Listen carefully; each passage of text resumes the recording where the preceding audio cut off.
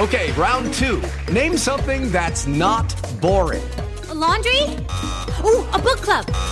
Computer solitaire, huh? Ah, oh, sorry. We were looking for Chumba Casino. That's right. ChumbaCasino.com has over 100 casino-style games. Join today and play for free for your chance to redeem some serious prizes. ChumbaCasino.com. No purchase necessary. Void where prohibited by law. 18 plus. Terms and conditions apply. See website for details. It is Ryan here, and I have a question for you. What do you do when you win? Like, are you a fist pumper, a woohooer, a hand clapper, a high fiver? I kind of like the high five, but if you want to hone in on those winning moves, check out Chumba Casino. At ChumbaCasino.com, choose from hundreds of social casino-style games for your chance to redeem serious cash prizes. There are new game releases weekly, plus free daily bonuses, so don't wait. Start having the most fun ever at ChumbaCasino.com. No purchase necessary. VGW. Void where prohibited by law. See terms and conditions. 18 plus. With Lucky Land Slots, you can get lucky just about anywhere. Dearly beloved, we are gathered here today to... Has anyone seen the bride and groom? Sorry, we're here. We were getting lucky in the limo and we lost track of time. No, Lucky Land Casino, with cash prizes that add up quicker than a guest registry. In that case, I pronounce you lucky. Play for free at LuckyLandSlots.com. Daily bonuses are waiting. No purchase necessary. Void where prohibited by law. 18 plus. Terms and conditions apply. See website for details.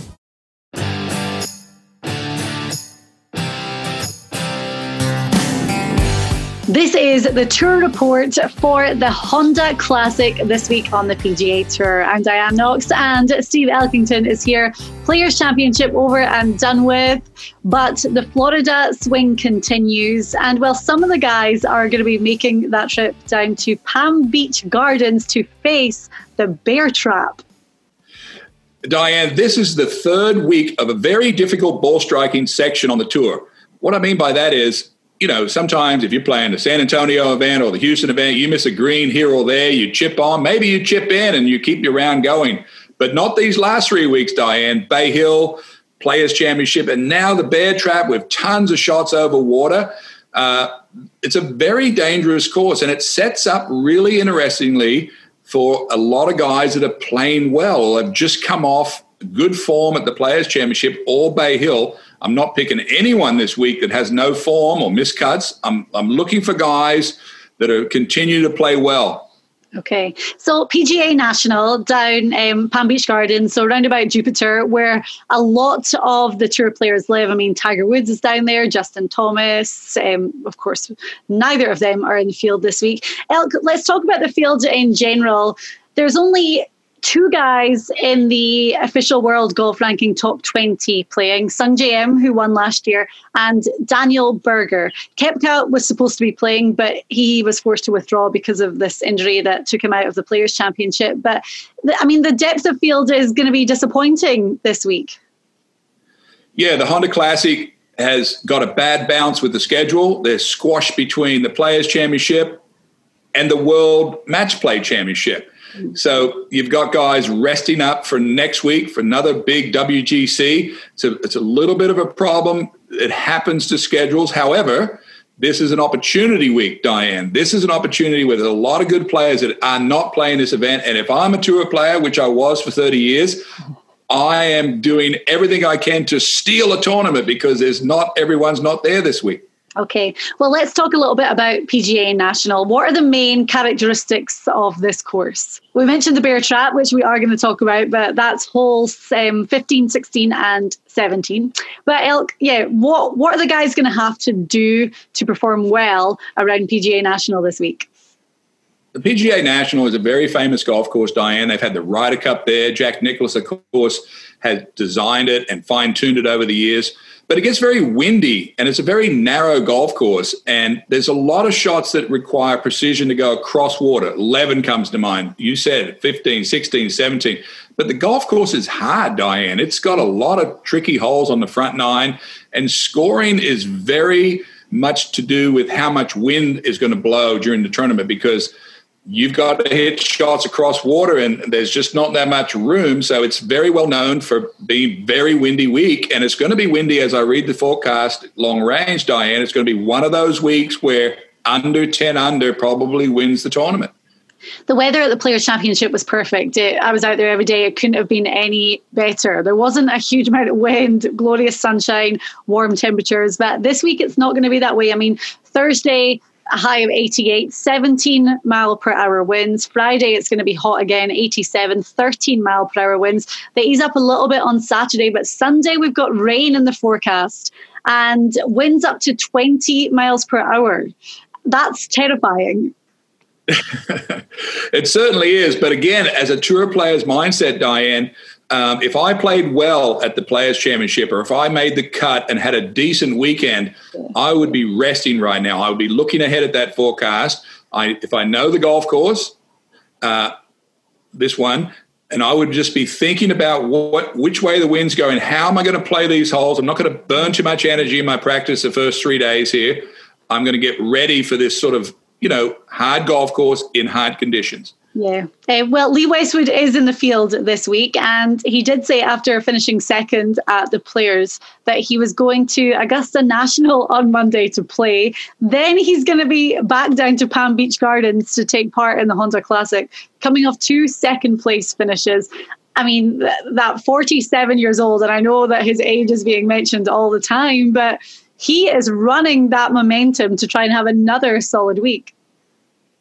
Yeah, well, when players like Westwood, who gets a lot of credit from me, he's played the tour for a long time, and for him to stretch his career into 47 is, it's very impressive. But Westwood has a lot of experience, and he knows what it takes to play good golf. Hasn't quite got there the last 2 weeks. Definitely had a chance to win the last 2 weeks, and did he mess up? Not, maybe not. I mean, he was right there. He stayed with it the whole way. But no, Westwood, he should play good again. I mean, I think he's playing that good that he doesn't have to think much about his swing, doesn't have to think about his game. I don't think he'll quite push the board as much this week. Fatigue's got to be setting in at some point, Diane. But yes, Westwood is the style of play that he has going right now. Hitting it solid will serve him well again this week. Yeah. Okay, so what we're going to do on the tour report today is we're going to look at the field. We've re-ranked the entire field, so we will give you our top 10. Then we'll give you sizzlers, guys that are really moving up in our re-rankings. We have 3 of them. We have, one fizzler, a big name that we don't think is going to go out and perform well around PGA National, and then those all-important dark horse picks, all coming up today on our tour report for the Honda Classic. Play Money Grabber on the SG Tour. Instead of strokes, it's all about the cash. You pick a team of 4 players, 1 from each tier, and scoring is based on the money that your team wins.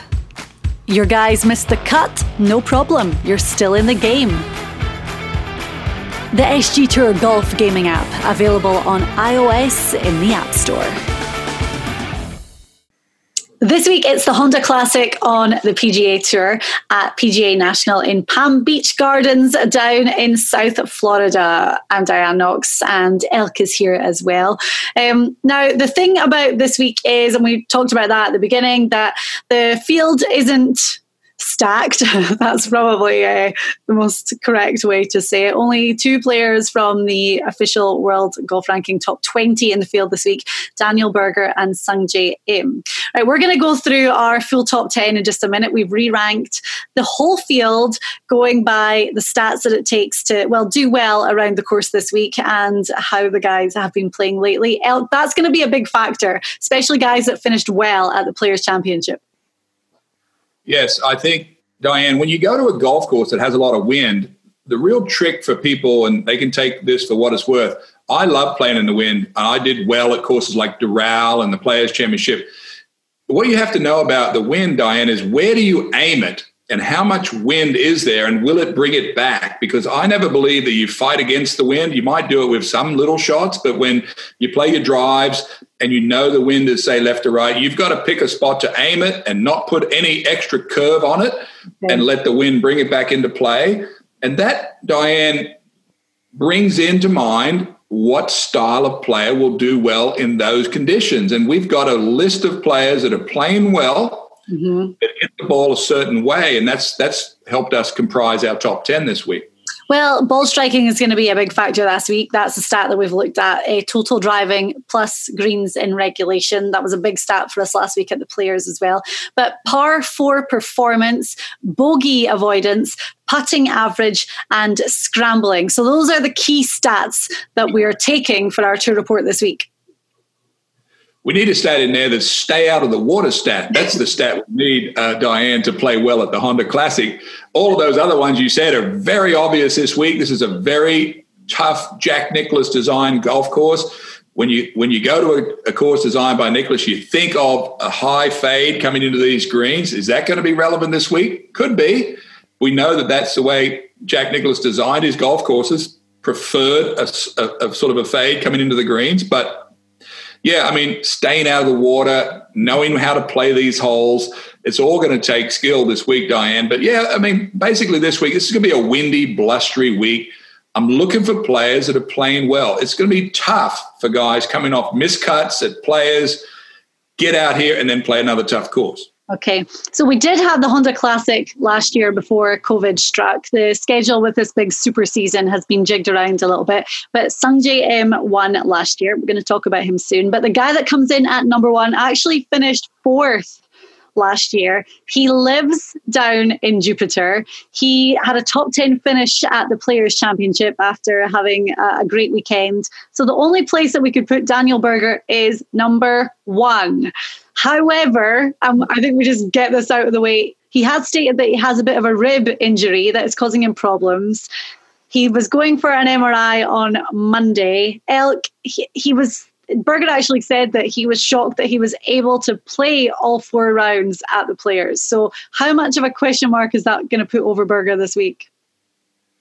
Ribs are very common for us, Diane. As your ribs go around your rib cage, I don't know where his rib is, but as they go around your body, they're joined almost like that. And sometimes they get off and they're so painful. But he was able to play and finish 4th last week at the Players. He loves this golf course. He hits down on the ball so hard. He controls his iron shot so well. He is the favorite this week at this course. We'll have to wait and see if he gets a good MRI. Sometimes they can pop it back in, Diane, and you feel fantastic. So this is not new for tour players dealing with sore ribs, but you know, Berger's got to be feeling pretty confident, Diane, and going to this golf course. I hope he gets a good MRI today. Yeah, I know, definitely. And as we say, after finishing 4th last year, it's the home tournament for him. So let's hope that everything is fine, because I think we could see an absolute ball striking display from Berger at the Honda Classic this week.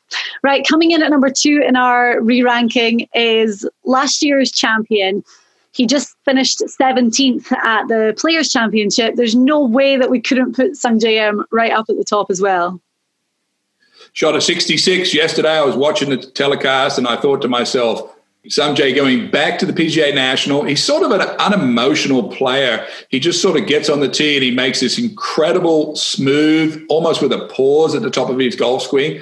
And then he smashes it, almost hits it solid every time. And that tempo in heavy wind, Diane, works really well. And Sungjae Im is probably the favorite right alongside Berger this week in my mind. We have him, well, he's 9th in that total ball striking stat, so total driving plus greens in regulation. And the guy can putt. I mean, well, the putting stat, he's 60th on the PGA Tour, but as you say, coming off that 66 at the Players' Championship on Sunday, there's so much confidence to take from that. And bogey avoidance, he's 21st on the tour right now. So we've been seeing it for a while. What's that? Yeah. 60th in putting is a good stat for a guy that hits that good. Yeah. So, Sungjae Im, I think the thing I like the most about him on this course, Diane, he hits the ball solid. That water avoidance stat that we're not talking about, but he has the tempo that I like the most. And I think, tempo is a word that we hardly ever use anymore, but Sungjae Im has that beautiful pause at the top of his swing. And imagine playing in strong wind and you had the beautiful tempo. That's what I'm looking for. All right. So that's why he is number 2 with us this week. Coming in at number 3 is, he finished 29th at the Players' Championship. So that's still an excellent finish around such a demanding course. But we've got Joaquin Niemann, who is coming in at number 3. We've talked about the fact that he started the year in Hawaii with 2 second place finishes. He's second for that ball striking stat right now as well. probably the lowest ball hitter we have on the tour right now. Reminds me of sort of Paul Azinger, hit the ball really low when he played, and he could play these courses with a lot of wind so well. Niemann, to me, Diane, he's sort of even money at the top of my mind for this week too, just because of how low and how much control he gets on his iron shots. He finished second in Hawaii, another real windy week, but this is perfect setup for Niemann because of the wind and, how narrow this place is. Mm-hmm. I should give you the stats of our top 3 so far. Berger's 11-1, Im 12-1, and Niemann and Niemann at 22-1. 22-1 for Niemann, I think, is good. There's value in that for sure. Right, moving on to number 4, and we were very happy to cheer this guy on coming down the stretch on Sunday at the Players. He ended up finishing tied for third actually with Bryson DeChambeau, but $885,000 richer. Brian Harman is back in action this week. If I'm Brian Harman today, Diane, the other 3 guys that beat me at the Players' Championship aren't playing. So in my mind, I would say I'm the best player here at PGA National. He's already proven it to himself and everybody else how good he can play on this style of golf course. Love where Harman in this week. I think he's got some unfinished business. He's due for a win, and we haven't talked about him much. And when he comes up, he stays up. That's the style he is. A lot of people may think that the Harman finish yesterday came out of nowhere, but he has been creeping around that top 10 for a while. The finishes don't really show it. I mean, looking at his last 3, 39, 43, and then that third place. But first of all, he always plays well around TPC Sawgrass. It's a course that does suit his game. And we're saying that a lot of the same stats are going to apply this week to PGA National, same conditions as well. So, Lee Westwood in the field, he's one of the only guys that managed to beat Harman. That confidence has to be so high right now. I did forget Westwood in my last little spiel, but that's okay. Yeah, no, Harman's great. He went through a stretch about a year ago where he was really down on everything. His game was really off, but he has, you mentioned it, he's built his way back, but he's the type of player that once he gets going, he starts hitting it solid. They matches up with his pitching, matches up with his putting, but most importantly, matches up with his confidence. I know a few other guys that we're not talking about on the show today that are only lack one thing, and that's just a little bit of confidence. We look at guys like Harman who have it, Kokrak who's not playing, finished 10th again yesterday, one of our guys, just confident, so much confidence. And we talk about other players that we love, like Pat Perez and Jason Duffner, don't have quite that bit of confidence, may not be playing too badly, but it's a very important ingredient, Diane, that makes you play well week to week. Mm-hmm. Well, we're going to continue that with the number 5 pick this week because, again, played brilliant over the weekend at the Players and finished 8th in the end. I feel like we've been calling him the reigning Open champion for, it is going to be 2 years that he holds that title. But Shane Lowry, we're ranking him highly this week too. Well, the reason I like Lowry is, he is the Open champion. He's an absolute master when it comes to playing in wind. Mm-hmm. And when I say that, there's 2 things that you have to factor into being a good wind player: how high you hit the ball and where do you start it. Well, Lowry's from Ireland. He understands this more than anybody. But the thing about Lowry is you never see him for the whole year, but then when he plays good, he wins. And I kind of like that in a guy. I mean, I used to think to myself, would I rather have a year where I just was consistent all year, or would you want to have these really sharp peaks and valleys? Well, I don't know what I want, but I know this about Lowry. He's peaking right now. For sure. And looking at his numbers, the ball striking stat is the big one, and that's going to be so important this week with that win combination. But he's 38. The rest of his numbers are not great. However, we have said that we're really ranking that weekend momentum from the Players highly. So that's why we have him in at number 5. And well, he's 30-1, Brian Harman 28-1. So that's our top 5 right now: Berger, Im, Niemann, Harman, and Lowry. We're going to go through the rest of the top 10 and our sizzlers next on the Tour Report. Saturday is considered moving day, and you can play along on the SG Tour. It's a one-day stroke play competition where you select a team of 4 players to shoot the lowest scores of the day.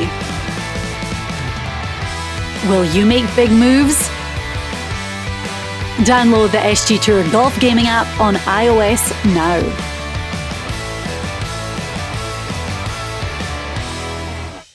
It's the Tour Report from Secret Golf for the Honda Classic this week on the PGA Tour. Heading down to PGA National, the Bear Trap. 3 very tricky holes. It's a par 3, a par 4 and a par 3. We've said that the wind's going to be a factor. There's a lot of water. Elk, how do you guys feel about the Bear Trap? Is it almost like 17 at TVC Sawgrass where you have the anticipation of it coming up? It's a longer, excruciating turn of events that happen at the PGA National. At least the Players' Championship, it's over in one shot. This is a 3-hole combination. The holes by themselves, Diane, without much wind, they're okay. But you get real heavy wind down on PGA National, and you don't have much place to aim. So if you don't want to go in the water at, say, 15 and you want to play safe, that's no good either. Yeah. So Jack Nicklaus did a very key ingredient that he makes you go through the gauntlet. You have to hit it to where you actually have to finish the hole. Okay. So it's very, very disruptive to your eye. You've got water all the way down the right side on all 3 holes and not much benefit to the layup.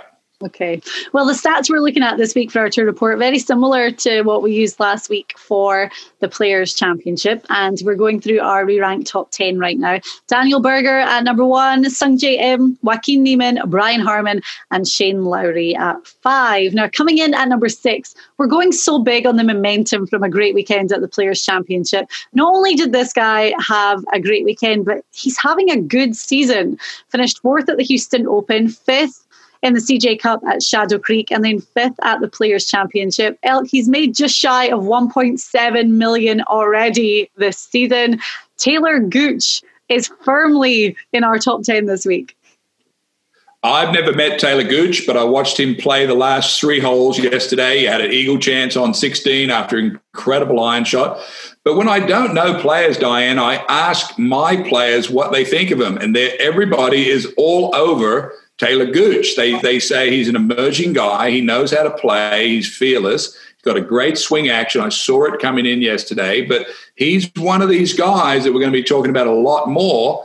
And I think this is a perfect opportunity for a young guy to win a tournament. And he's got confidence, had a great round yesterday. Everybody knows he can play. So watch out. I love it. Yeah, I think nobody would be surprised if Gooch won this week. The cool thing for him on Sunday at the Players was he eagled 11, and I don't think he knew until then just how in the mix he was to potentially go on and win. And it didn't faze him. I mean, still getting that 5th place finish. He was so solid, and looking at his numbers, he's 9th on the PGA Tour for scrambling, 15th for par 4 performance. Those numbers are amazing. Well, when you talk about a tournament this week that doesn't have a great field, and let's say Taylor Gooch does win the tournament and then he goes off and wins the Masters, well, that helps the tournament. And all of a sudden they were the ones that gave birth to the new emerging superstar. So there's pros and cons, Diane, to a weak field. This is a chance for a guy like Taylor Gooch to step forward. So Taylor Gooch is 30-1. So everyone else is seeing what we're seeing, because I'm sure those odds would have been a lot higher last week. But the guy that comes in at number 7, he is 18-1. He finished 2nd at Bay Hill, 2nd at the Players' Championship. Lee Westwood, you might think, why is he not taking the week off? But first of all, he wants that win. And of course he does, coming so close 2 weeks in a row. He finished 4th here last year. So there's so many good vibes for Westwood this week, combined with the fact he's starting it by playing Augusta National. Yeah, he's having a great little run here. When Lee leaves England to come to America to play, he comes in a stretch. Yeah. So he won't quite be fatigued because he had this planned all along that he was going to play up through the Honda Classic. So his energy battery pack is organized so that he knows he's still got something left in the tank this week. Will he contend this week? I don't know, but you have to put him there, Diane, because he's hitting it so straight. He hit like two or three loose shots yesterday, but that happens to everybody. I think Westwood will not contend at the top of the board this week, but I do think he's a lock to make the cut and still be in the action. I kept saying to my boyfriend on Sunday when we were watching the final day coverage of the players that, you know, if we were wanting to drink, your drinking game could be every single time the announcers mentioned his caddy, his fiancée, Helen's story. They love that story. But what do you think about that? His fiancée caddying for him. She doesn't do any of the yardages. He's doing all of that himself. She's caddying the clubs and she's helping with his mental state on the course.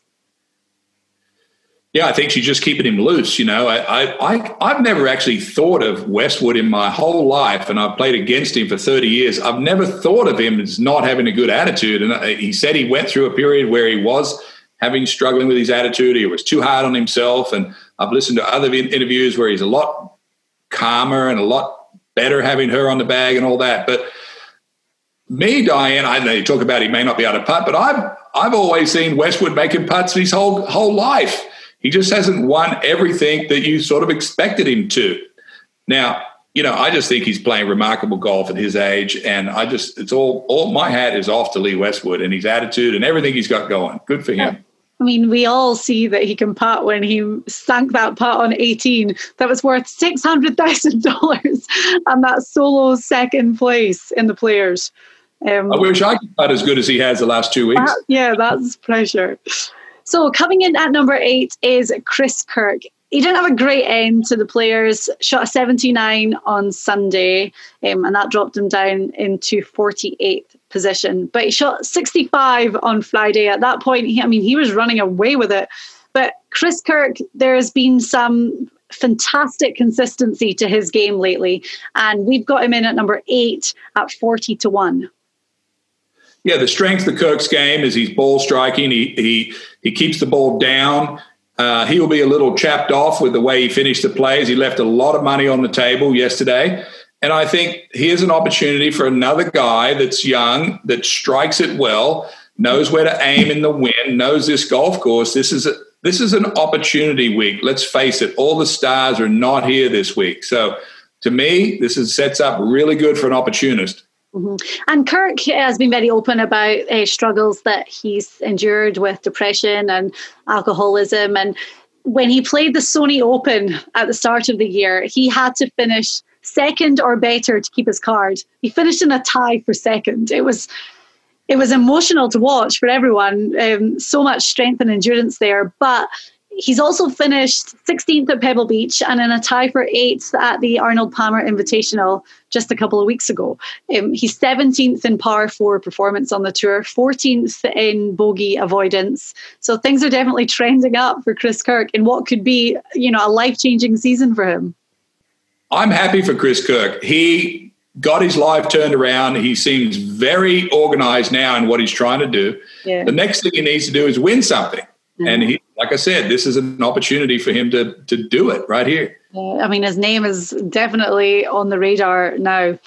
So coming in at number 9 is another one of our Secret Golf contributors who is, again, trending in the right direction, JT Poston. Now, he was actually playing with my brother Russell Thursday, Friday of the Players. And on Thursday, it was hard to watch at times because he was 6 over at one point and he was spraying the ball everywhere. There was really very few positives to take from his day on Thursday, but he went out, he played great on Friday, made the cut, he chipped away Saturday and Sunday and ended up finishing in a tie for 22nd place.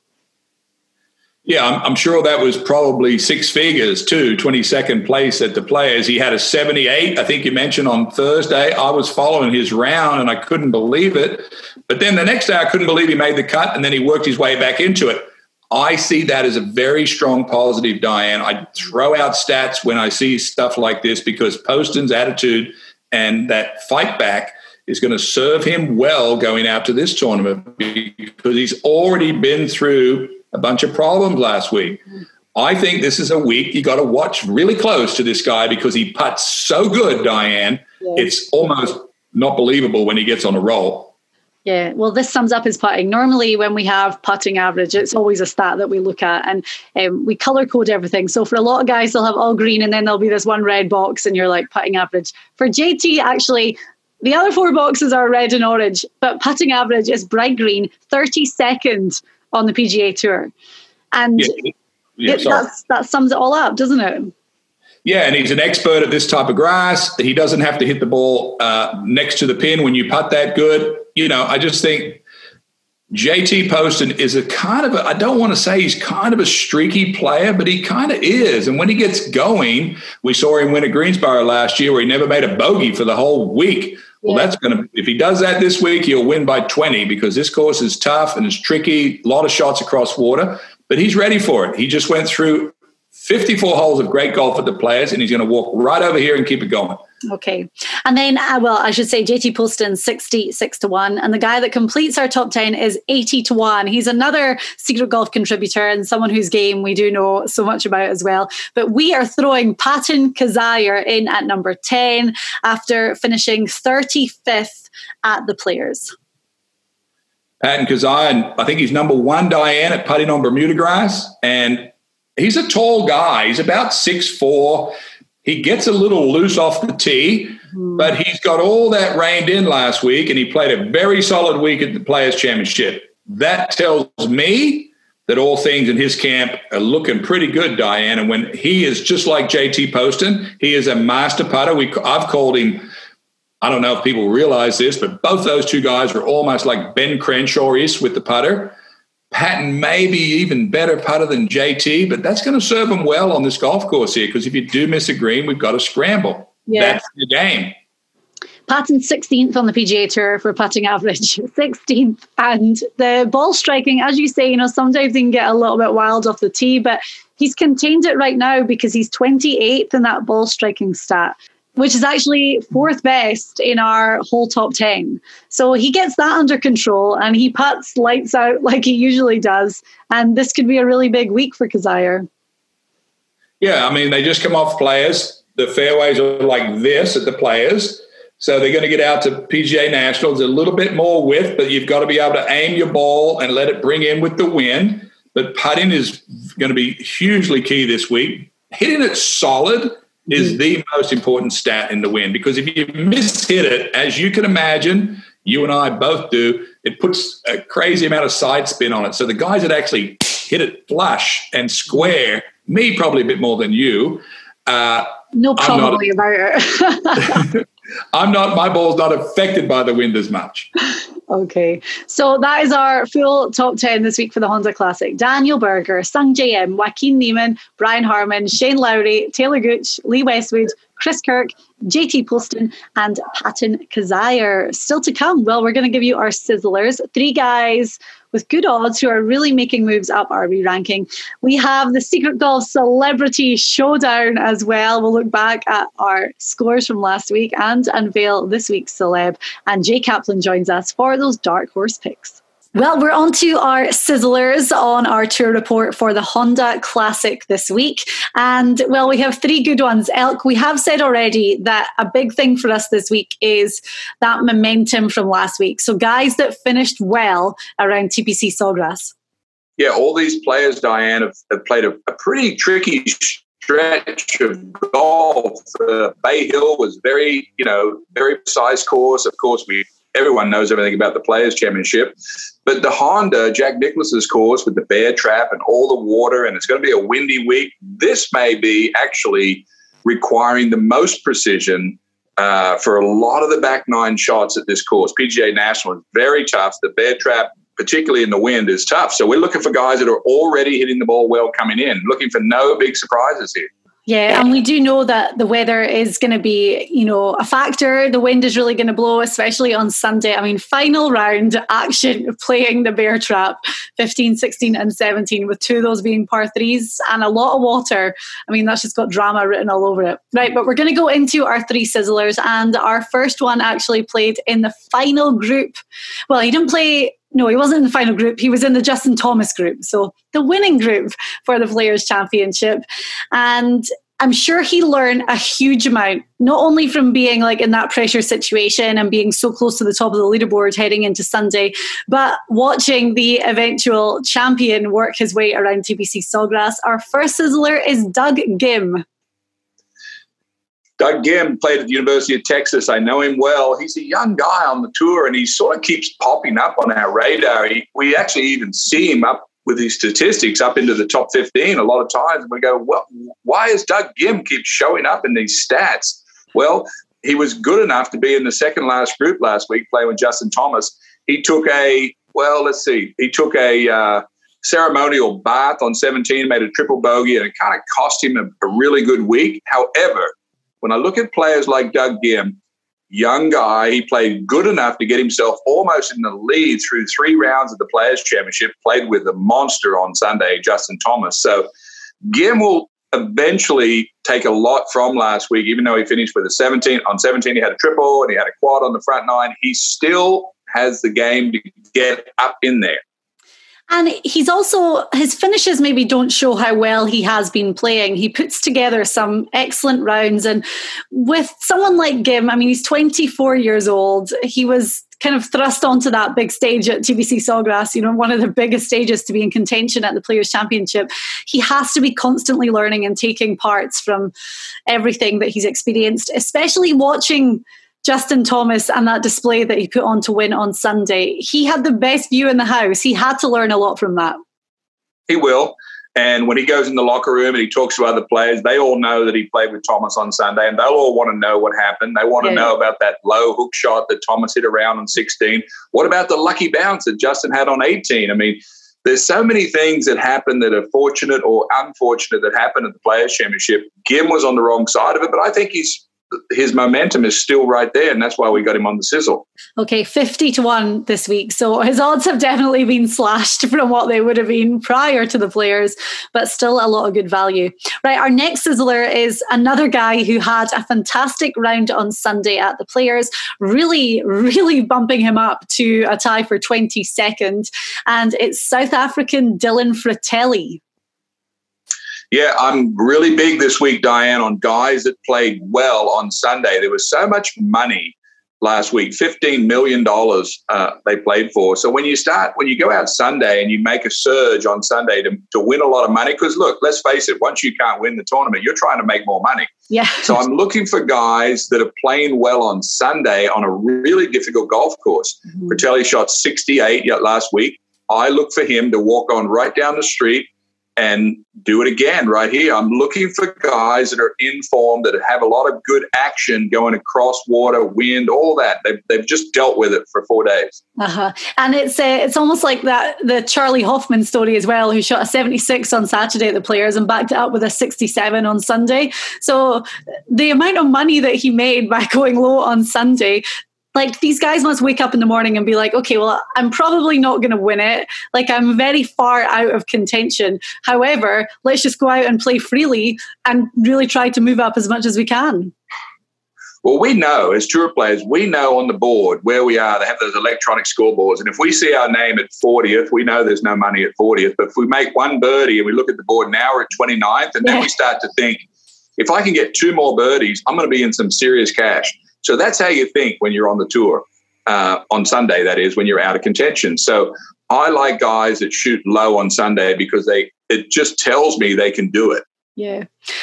And then our third sizzler is a previous champion here. He won in 2014. He actually beat Ryan Palmer, Rory McIlroy, and Russell Knox in a playoff to win the Honda. He missed the cut at the Players, so we're kind of going against everything that we're saying for the rest of our picks. However, I think one of the real strengths of Henley's game is his iron play, especially his long irons. We've seen that a lot. It wasn't really working for him at TBC Sawgrass, so I think that's something that, with it being such a strength, he would have gone away, really worked at it. He's back on a very familiar course, so we're picking Henley as a sizzler. Yeah, so we just said that we want people in form. Okay, Henley is not. But why did we pick him? Because he's won on this course. And when you play this PGA National course, it's a very heavy wind. You've got to understand where you aim the ball so that the wind can use, the wind will take your ball into play. So Henley understands that. So I kind of lean towards guys that know how to play in the wind. Sometimes you get guys that have no idea in the wind. They hit the ball very high, Diane, or they can't drive the ball. So Henley's won on this course. So he sort of slipped in on the bottom end of our sizzlers as someone to keep an eye on at good odds. And I think he started the year with a huge amount of momentum. Even towards the end of last year, his name was up the top of the leaderboards a lot, and we had picked him a lot. So his form overall has slipped a bit, but his stats are still great. I mean, par 4 performance and bogey avoidance, 2 stats we're looking at this week. He's second in both. And then he's 6th on the whole tour for scrambling. So even though his performance has dipped, those stats are still stellar. Yeah, well, I mean, let's face it, if there is particular skill sets that are required at certain places. Scotty Scheffler, who's not playing this week, is a super high hitter. He's a real star in our tour. Would you pick him this week in a real big win? Probably not. Mm-hmm. So we have to lean towards players that are suited for, type of golf courses. This course is a very nice fit. Okay, there's one more guy that we want to talk about quickly when it comes to our fizzle category. Again, he's a former champion here, but we keep saying that it's going to turn around for him at some point, but we're seeing absolutely no signs of it right now. He was 6 over after 2 rounds at the Players' Championship, so missed the cut by a lot. But Rickie Fowler, we don't think that this is going to be the turnaround week for him. Well, Rickie Fowler, he's a very reliable guy when it comes to playing in tournaments. He's friends with the Nicklases, Jack and Barbara. He's done a lot for the hospital down there. Getting to Rickie's game, where is his game? He was working with Butch Harmon a couple of years ago. He got out of that situation. Now he's doing it on his own, as far as I know. Mm-hmm. What's going on with Rickie Fowler? We know he's a great putter. We know he's a great player. There's all these people pointing at him. He's married. He can't play because he's married. He can't play because he's wearing orange on Sunday. Where is he? And I don't know, Diane, but I just wanted to talk about Rickie for just a minute. He's handling it with class. He's putting himself out there. And the answer to this question is, will he turn it around? I think so, but it's going to be a creep deal. It's not going to be boom to the top. It's going to be creep. Yeah. So I wish all the best for him. He's got to hit I saw him hit a terrible shot at Bay Hill on one hole, hooked it way left. That's a bad sign on a par 3. So he's obviously got some swing issues. His base finish this season so far has been 20th at the Genesis Invitational. And we talk about his putting. I mean, he's 107 on the PGA Tour for putting average right now. And his best stat that we have this week is he's 90th for the ball striking stat, which is total driving and greens in reg. I mean, we're talking about Rickie Fowler, 90th. Well, yeah, but when you think about, so stats are not everything. When Rickie fixes his swing, mm-hmm. and he gets confidence in that, he'll probably jump right back where he's supposed to be with his putting. Sometimes you're so upset with your long game that it messes up your short game, and so on and so forth. And then when you get something to click, everything clicks. So I'm looking for that with Rickie, but I'm not looking at it in a big jump. I'm looking at it little jumps. Yeah, okay. And he's 45-1 this week, but we just don't think that there's any value in anything that Rickie's going to do. Right, so our 3 sizzlers are Doug Ghim, Dylan Fratelli, and Russell Henley. And, well, our fizzler is Rickie Fowler.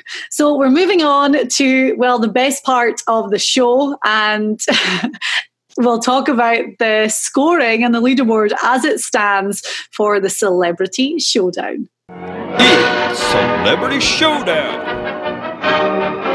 So we are back with the Celeb Showdown for the Honda Classic this week.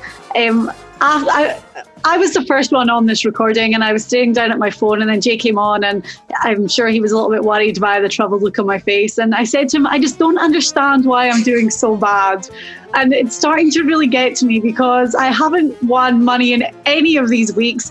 I finished last out of our whole entire group, which shocks me beyond belief. And I'm not going to give up because I'm a fighter, but I'm hoping that our guest is going to help me out a little bit this week.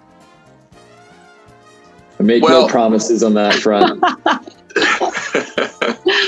Oh, right. I'm going to introduce Diane. It's like you have a cheat sheet and you're failing the test. Yeah. That's what I can't figure out with you. Yeah, I know. Anyway, I do have some insight that I will give you down the road this week. I'm really switching everything up. But anyway, our guest is from, Golf Magazine and golf.com. He is, a golf writer. He's got his finger on the pulse on literally every single thing that's happening in the world of golf every single week. And you can follow along on Twitter. Dylan Dethier, thank you for being here. Thanks for having me. Nice pronunciation of my last name. Nobody. We were having this discussion. We're like, does anyone ever get it right? No, absolutely not. Okay. I've wondered sometimes. Should I just change it? Because everyone's always wrong. Am I the one that's wrong? Should I just change my name to fit how people are going to say it? But no. I don't know. Now it's sort of like an insidery club. It's like you have to actually know me to know how to pronounce my last name. So thank you guys for having me.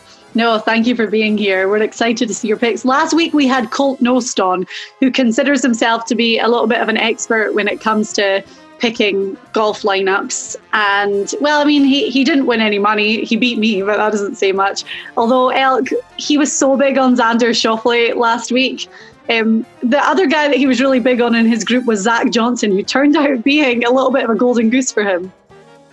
Well, as Dylan will find out here, the trick to this game is to get 4 players that make the cut, and that seems to be your problem, Diane. You'll get a couple, and that's what drags you down, Dylan. Is, as you know, if you have a player that misses the cut, you've got to take 8 over for them on the weekend, whether they play in or not. So, Colt Knost went heavy on Xander Schauffele. I think everyone was surprised. He's such a good ball striker, but, he has had a little problem hooking the ball. He did it out in Phoenix. I don't know if that was a problem last week, but I saw him get off to a bad start. But, the Players' Championship is a very tricky event. You can lose the tournament or you can be out of the tournament, as we all see through 16, 17, 18. Anything can happen there. This, Dylan, is another week. I hope you know a lot about this course because we certainly do. This is also this is the 3rd week in a row of guys that have got to hit across a ton of water with a ton of wind. Well, Dylan, how much do you know about PGA National? I know just enough to have stayed away from playing there myself because it sounds like it's a great test. But it's another place where guys can start counting by twos. And it's funny, you mentioned you have to take 8 over on the weekend. There's going to be guys shooting more than 8 over on the weekend that are actually in the field this week, I think. I saw there's a bunch of high winds projected. Let's see. I think with PGA National, when you look at guys to pick, it's random has a negative connotation to it, but it's another week where it's sort of hard to figure out exactly who's going to play well. Mm-hmm. I like hearing that already from our celebrity picker. Throw that out there. The other thing that we've talked about is the field this week. The field is hardly stacked, and Elk had said this, it's a bit of a shame for the Honda with scheduling and that they fall between the Players and the WGC. So when I was I've changed my team 3 times already, and I don't think I've finished changing it yet, but it's kind of tricky. I found the B tier really difficult this week because you've just got some names that you think, do you take the chance? Because they can be a little bit streaky, and I think we're going to find that quite a lot with our picks. Well, this tournament, I talked about it yesterday on our show, Diane, this is a really good opportunity for guys to win a ton of money and actually get a win. In a couple of years from now, nobody's even going to know what the field was this week. So, when you start, it's pretty easy to look at the A's and who should play well here, who hits the ball really good. And as you handicap golf, you start to realize that there is a pretty big separation between the really good players and the rest of the tournament or the rest of the tour players. Mm. But there's always that emerging player that you never thought of that comes up and plays. And that's really the key to any kind of gambling or any kind of picks, because you've got to watch out for the emerging player. So that's what we're going for this week.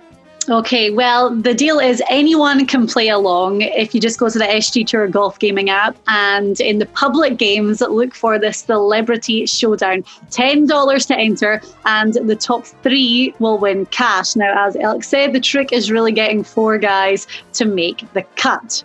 So Dylan is our special guest this week, and I am dying to hear your 4-ball picks. So we're going to go through each tier, and the tiers are split up based on the official World Golf Ranking. So Dylan, tier A, give us your pick and your reasons why. Okay, this is not going to be any sort of surprise or special tip here, but I'm taking Daniel Berger for my tier A pick.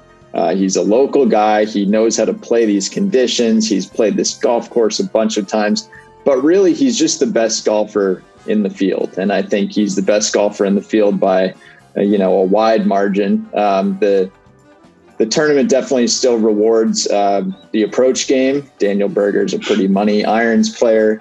And he just won't be fazed by, what can be sort of a unique east coast of Florida gale that's supposed to come up this weekend. So I'm sticking with the number one guy in the field, in my opinion, Daniel Berger for tier A. Well, you're right that he's the best striker in the field, and he's from Florida, and he's probably one of the best iron players on the PGA Tour currently. It's a great pick. I must tell you, Dylan, that he went for an MRI yesterday. He had some sort of a rib issue, so I think you might ought to put something in your back pocket just in case he WDs, but he finished fourth last week. I talked about it on the show yesterday. A lot of tour players have rib issues because we're doing a lot of turning, so let's hope Berger can get in there and do that. But yes, he is the best player in the field. All right. Well, I have been looking up and making sure I was pronouncing Cameron Tringale's name all morning before I eventually switched back to Berger. So if there was some sort of rib issue there, then that would be my number two guy. Tringale in the chair as number two. Yeah. Let's keep an eye on Berger. It would not surprise us. We talked about it yesterday if he withdraws, but I think he's going to stay. Hopefully he gets a good report today. There's some pretty decent names here at the top. Sungjae M was up there. Joaquin Niemann, we have him ranked as the second highest ball striker, which is our top stat this week. And Dylan, if you needed a hint to the two pickers that you're going against, Elk is hunkered down clearly in his library, studying every book available. Diane has the statue of a bear over her shoulder. So that should sum up kind of where this has gone so far. So you might want to lean towards Elk's advice. That's a little piece of advice for me. The statue behind Diane is actually all of us, and she's about to get swallowed again for the 10th week in a row. If anyone's going to end up over in the water, it's going to be me. Okay, then. So tier A, Daniel Berger, no surprises there whatsoever. As I said, moving down, we've got an eclectic bunch of names anyway in the remaining three tiers. And when I was initially picking my team, I found tier B the hardest, and I'm still not set. So I can't wait to hear who you've picked, Dylan. Yeah, it's interesting. This is one where I started off just making a homer pick, and now I've completely talked myself into it just being a sharp pick too, and a perfect selection. So I've got Keegan Bradley. I grew up in Massachusetts, but I also grew up about half a mile from Vermont. So I kind of have this duality identity that Keegan also has of being from Vermont and Massachusetts. I used to play golf with his uncle. Anyway, I grew up just really tracking Keegan Bradley's career. But he's also been playing really solid golf. He's faded on the weekends the last couple of weeks.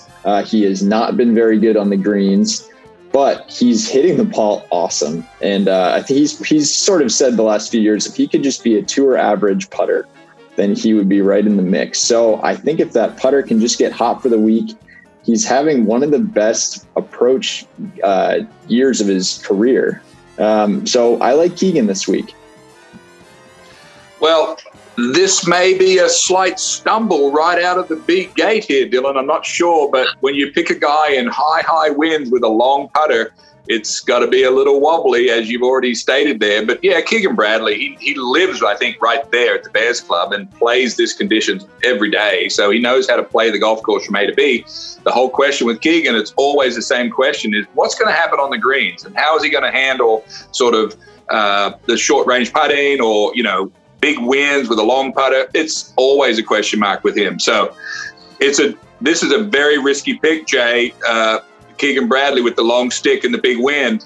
Well, I'm a fan of risk, so Dylan, I'll give you credit for that. But what I can't give you credit for is following the Diane Knox school of picking, which is picking with your heart. That's always tough when you're picking. I love the fact that you have that common bond with them, that you're from the same part of the country. It's just tough to overlook the numbers. 156 in putting average, and we can talk about it all day long. 14th in ball striking. He's coming in 9th in form, but if you can't make a putt, you're not going to compete. I'm going to say this is a suspect pick. I would pick Keegan Bradley because he wears such cool shoes. He always has. There you go. There's the best question. I'm not picking him this week, by the way. Oh, right. Diane just gave you an insider clip of how she picks her teams, Dylan. I mean, if a guy is good looking and he wears white pants, boom, she's on Diane's team. Yeah. So, well, I'm just gonna say, while we start talking about Tier C, I am not picking my brother because he has failed me so many weeks now. And even though he lost in a playoff the year Russell Henley won, he loves this course. I'm just not picking him this week. So there you go. That's been my downfall maybe for the past couple. And I feel ridden with guilt. But anyway, Dylan, it's your C tier pick that we care about. I hope I haven't talked you out of Russell Knox. Please pick Russell Knox, Dylan. Please pick Russell Knox. You. Please do it. I was thinking about Russell Knox, but I ended up thinking about it, someone that is going to have the mental toughness to play well in unpredictable conditions, someone that played pretty well through one day last week, and that's going to be Steve Stricker, who I'm hoping got into town a little bit earlier this week than he did at the Players' Championship. He's had a little bit of an up and down record of late, and he's a guy where I think looking at the numbers probably doesn't tell the full story as much as other guys, just because he doesn't play in as many events, and he's getting up there in age. His focus probably waxes and wanes a little bit, but he played so well at Phoenix. It really impressed me. And every time I see him in these tough conditions, I'm always impressed. He's always seems to be hanging around there. So I like Steve Stricker to make the weekend. And from Tier C, that seems like that's a pretty good start. Well, speaking for a senior like me, for Steve Stricker, I will tell you that probably he could be the best putter in the field, even at 52 years old, Ryder Cup captain. I'm sure he's down there for the reason to look at all these players and to start to think about Wisconsin coming up ahead for the Ryder Cup. Yes, you noted how Stricker played well in Phoenix, but that's like playing indoors. This is a different deal. You've got a shot with Stricker because he putts so good and he has a ton of experience. He knows where he should be able to aim his ball. But let's face it, how do you pick anyone in athletics that's over 50 against the guys that are all 20? But I get you. I dig your pick. You're risky. I like it. Well, you have to think about Lee Westwood. I mean, he's creeping up to that 50 mark. 47's a lot younger than 52. How much younger? How many years younger is 47 than 52? A good decade feel. A lot. I like this pick. I think credit to you, Dylan. This is one of those events. It's like you're trying to piece together some logic here. Mm-hmm. So here's a guy who has no fear of the conditions whatsoever. I mean, he grew up in Wisconsin. I mean, conditions are nothing to him. And he's played here many times, and he does putt. So on tour, if you're going to make putts, you're going to be available to get to the weekend. I really like this pick. I'll give you a lot of credit for going above the 50 as a 50-year-old. Thank you. I really appreciate that. Makes me feel good. I guess Vijay Singh is going to come up in the D. Is Vijay available for the D here? No, but Julius Boros is. I think he's down here somewhere on my sheet. Yeah. Every week I hover over Steve Stricker and Stuart Sink, and I had Stuart Sink as my D player for the Players, and he started off pretty strong actually, but damn it, he missed a cut. But no, I love that too, because the two of them, I always think like experience counts for so much, and they just have that kind of like calming demeanor when they're on the greens, which you don't see from everyone in the field. Certainly not from Keegan Bradley, so I'm hoping that that won't be the case this week. Right, so the D tier, which will throw up some interesting names, as we've said, but Dylan, who is your D pick? All right, I've got Bronson Burgoon coming out of the D tier here. I love this. He's made 4 cuts in a row, which, is not exactly record setting. He's not challenging Tiger's 142 or whatever it is anytime soon. But coming out of this D tier, which is probably a little bit weaker than it was last week, I think that he's a pretty solid option. He's also played well at some courses that have some similarity, I think, to the way the Honda might play.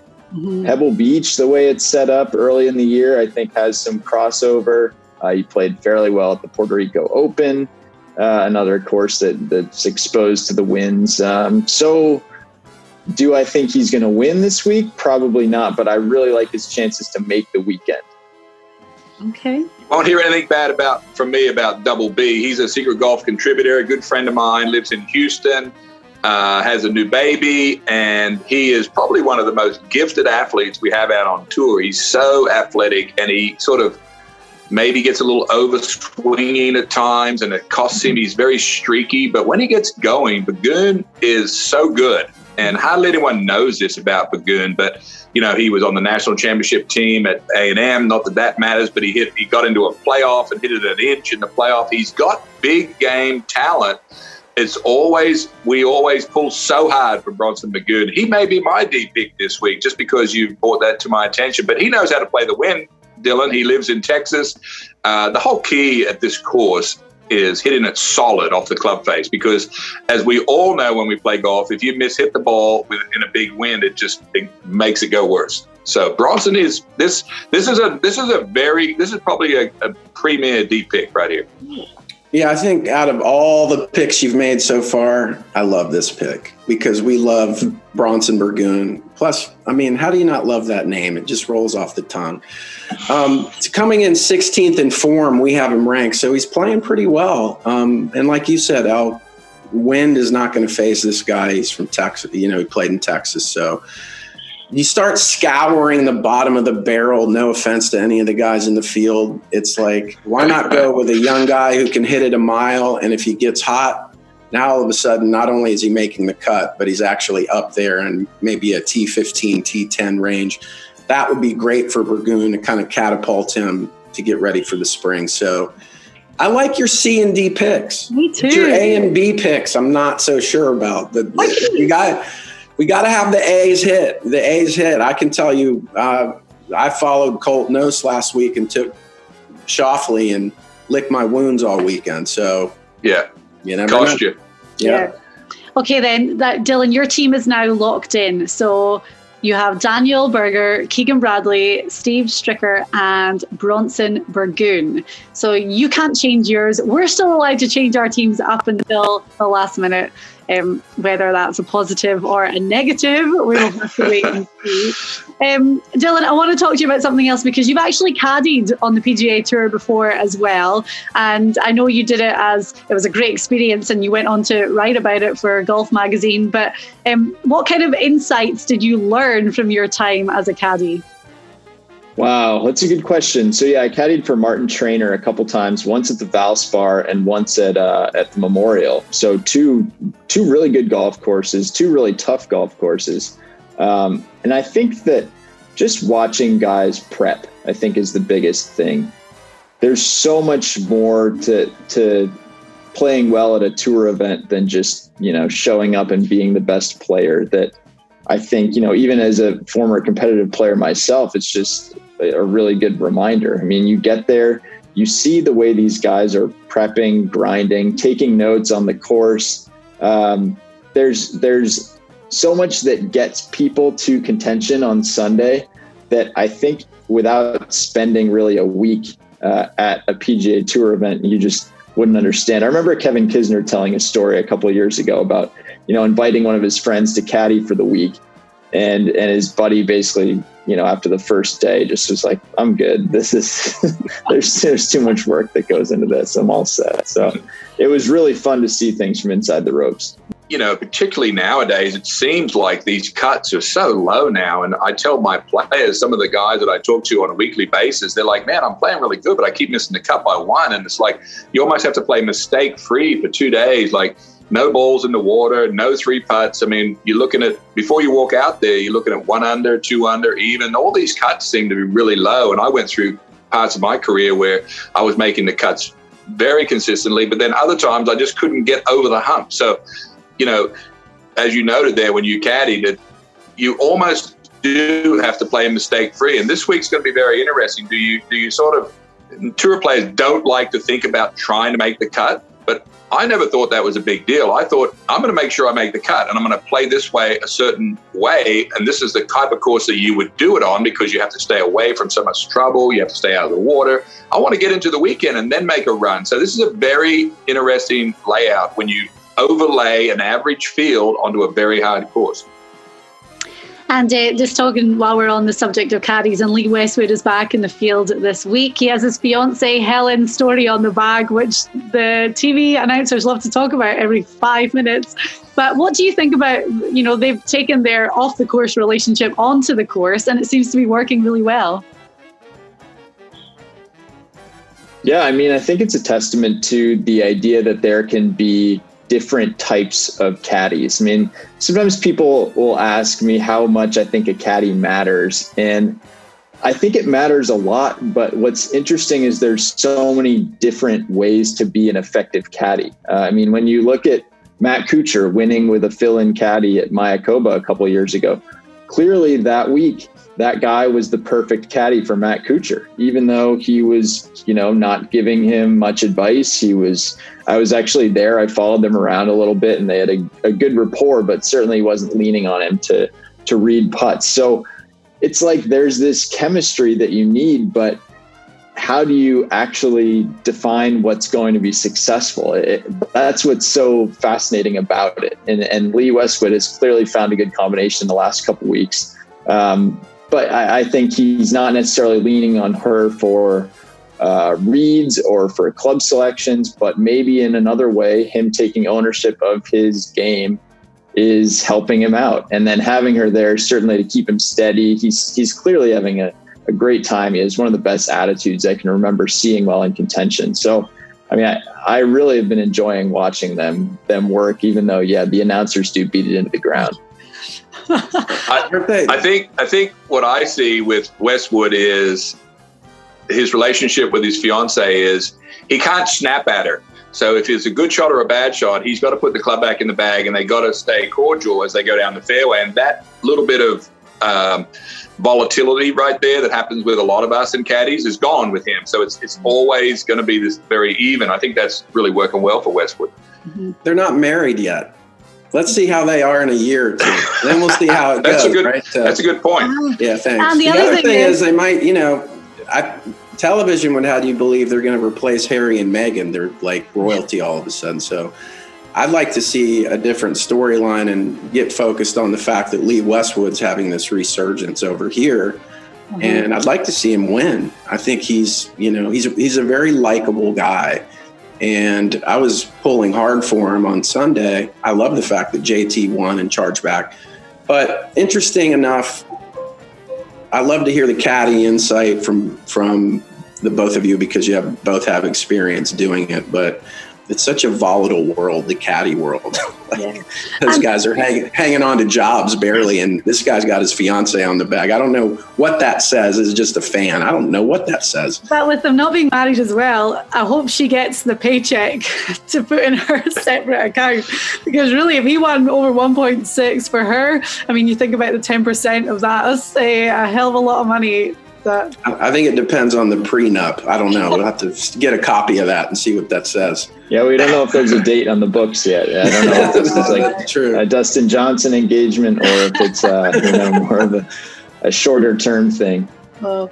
Right, Dylan, thank you so much. It's been amazing to have you on. We love your picks and very good explanations why. We'll follow along and we'll see how you get on this week in the game. Fingers crossed. Thanks for having me, guys. Really had a lot of fun. Thank you, Dylan. Get in the game on the SG Tour Golf Gaming app and play 4-ball. It's a classic stroke play competition based on the aggregate scores of 4 players.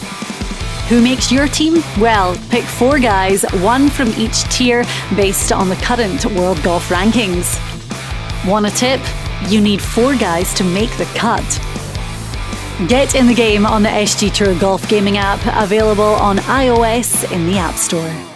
So here we are onto the final part of the show, and it's the dark horses for the Honda Classic. Jay Kaplan is back to give us his picks, who, by the way, dude, Charlie Hoffman last week as your dark horse pick.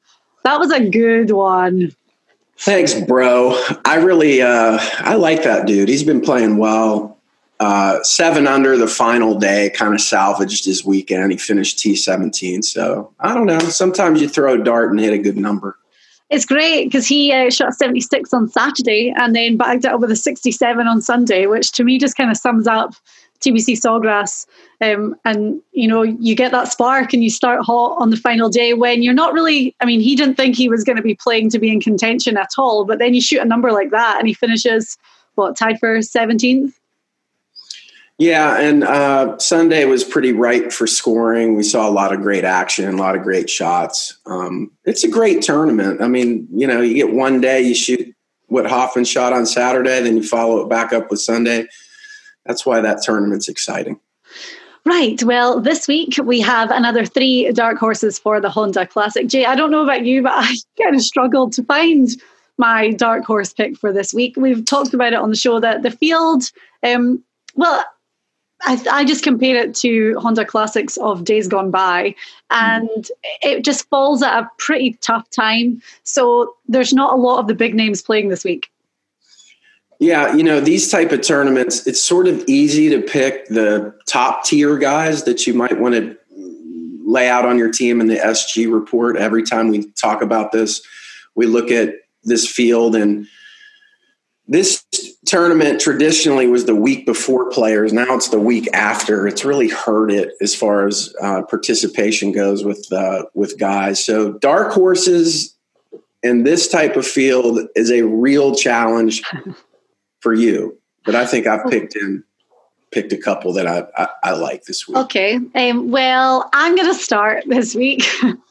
I'm just going to get right on with my guy because we've talked about on the show that we think momentum from last week is going to be big for this week because, we've just said that the depth of field isn't fantastic. However, it does mean there's a great opportunity for someone that's a little bit lower down the standings to get a lot of points and potentially grab that debut win. So that's what I'm hoping for my guy this week. Now, he did finish good at the Players, 22nd. He's had a 2nd place finish and a 6th place finish this season already. I mean, his dad is a former Players champion, so there had to be a little bit of Macomber magic. And he certainly showed that on Sunday. Now, his stats, he finished -2 on Sunday to really move up to that 22nd spot. So that was a lot of cash money for him and a lot of confidence. So I'm taking that momentum into next week for Tyler Macomber. He is a big hitter, 19th in distance for the whole PGA Tour. And his scrambling stat is great as well. So I think the 2 of those are going to come in handy this week. So my dark horse pick is Tyler Macomber. Yeah, interesting pick. I looked at him too, kind of made my short list. And then I realized how many times he's played Sawgrass and figured, you know what, that's always a one-off for him. The kid grew up, his dad won the event. It's like, all right, if he's going to play any decent anywhere, it's going to be there. So good luck with that one. Well, and also 200-1 for Tyler Macomber. There's got to be value in a top 10 finish, a top 20 finish. So cool. That's my pick. Thanks for hating on it. I like how you're talking yourself into it. I'm going to start with a guy that I don't know what it is about this guy, but I've always had him circled on my sheets.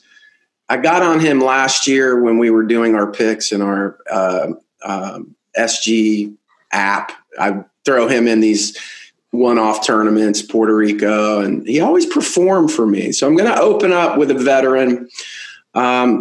He struggles to strike it, That's our top stat this week. So I'm hoping he's going to overcome that. But everything else looks pretty good. 58 scramble, 57 putting, 42nd in par 4 performance.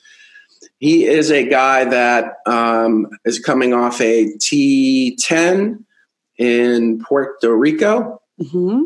I really like this guy. You know that I love him. And I call him Party Boy because the week that I picked him, it was his birthday and he performed well. So I'm going to go right back to Party Boy. Rob Oppenheim is my first pick. Okay, 150-1. And when we did our field re-ranking, he jumped up 91 spots based on stats and the roadmap to do well around PGA Nationals. So I'm all for Rob Oppenheim. And every time I see his name on a leaderboard, Jay, I think of you. Well, he's my guy, whether he knows it or not. I'm assuming he has no idea that he's got a huge fan in me. So I'm gonna have to write him a postcard, or you know how you paste letters on a ransom letter. Maybe kind of that weird. might be more. Might have a name. I remember. Side note: my brother Russell, his birthday always falls round about the Travelers Championship, and for the past couple of years, I've always sent his birthday card to the Travelers and asked him on the envelope to put it in his locker. So he's got the card every year, but that could be a little bit of stalker behavior. Yeah, that's a little bit weird. But you know what? He's your brother, and love you. I think you went to Travelers, didn't you? Wasn't that the last place you went before COVID? Yeah, no, it was after COVID. I was doing some work for the tour and was at Travelers. Yeah, so what a memorable trip. Memorable. So my second dark horse was a change of pace at the last minute. Yay. Shout out and apologies to T.O., our producer. I've caused him just slightly more work. I'm really sorry. You made all the graphics and then you're just like, wait a minute, I've got a hunch. Well, sometimes I sleep on it and I realize what a fool I am when I make a pick. Regularly. So I woke up this morning around 4 a.m. I drank 42 cups of coffee. And I really went back through the sheet. And for some reason, this guy jumped out at me initially.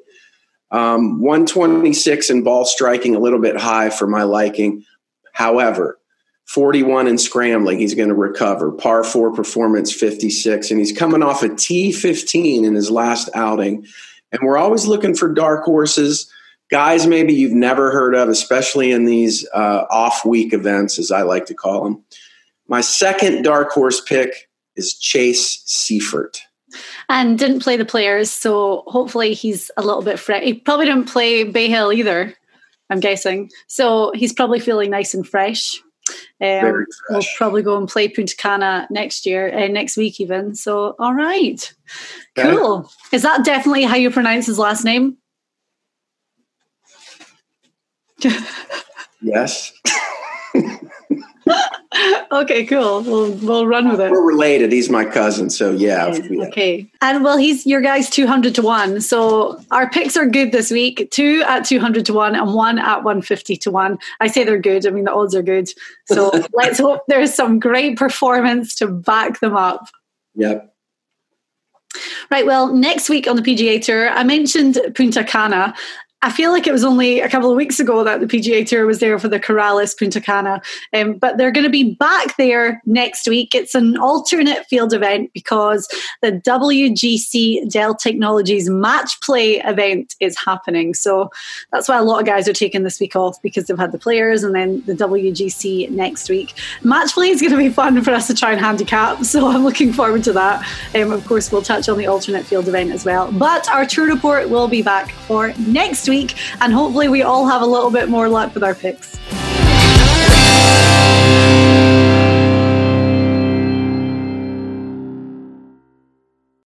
Sports Social Podcast Network. With the Lucky Land Slots, you can get lucky just about anywhere. This is your captain speaking. We've got clear runway and the weather's fine, but we're just going to circle up here a while and get lucky. No, nothing like that. It's just these cash prizes add up quick. So I suggest you sit back, keep your tray table upright, and start getting lucky.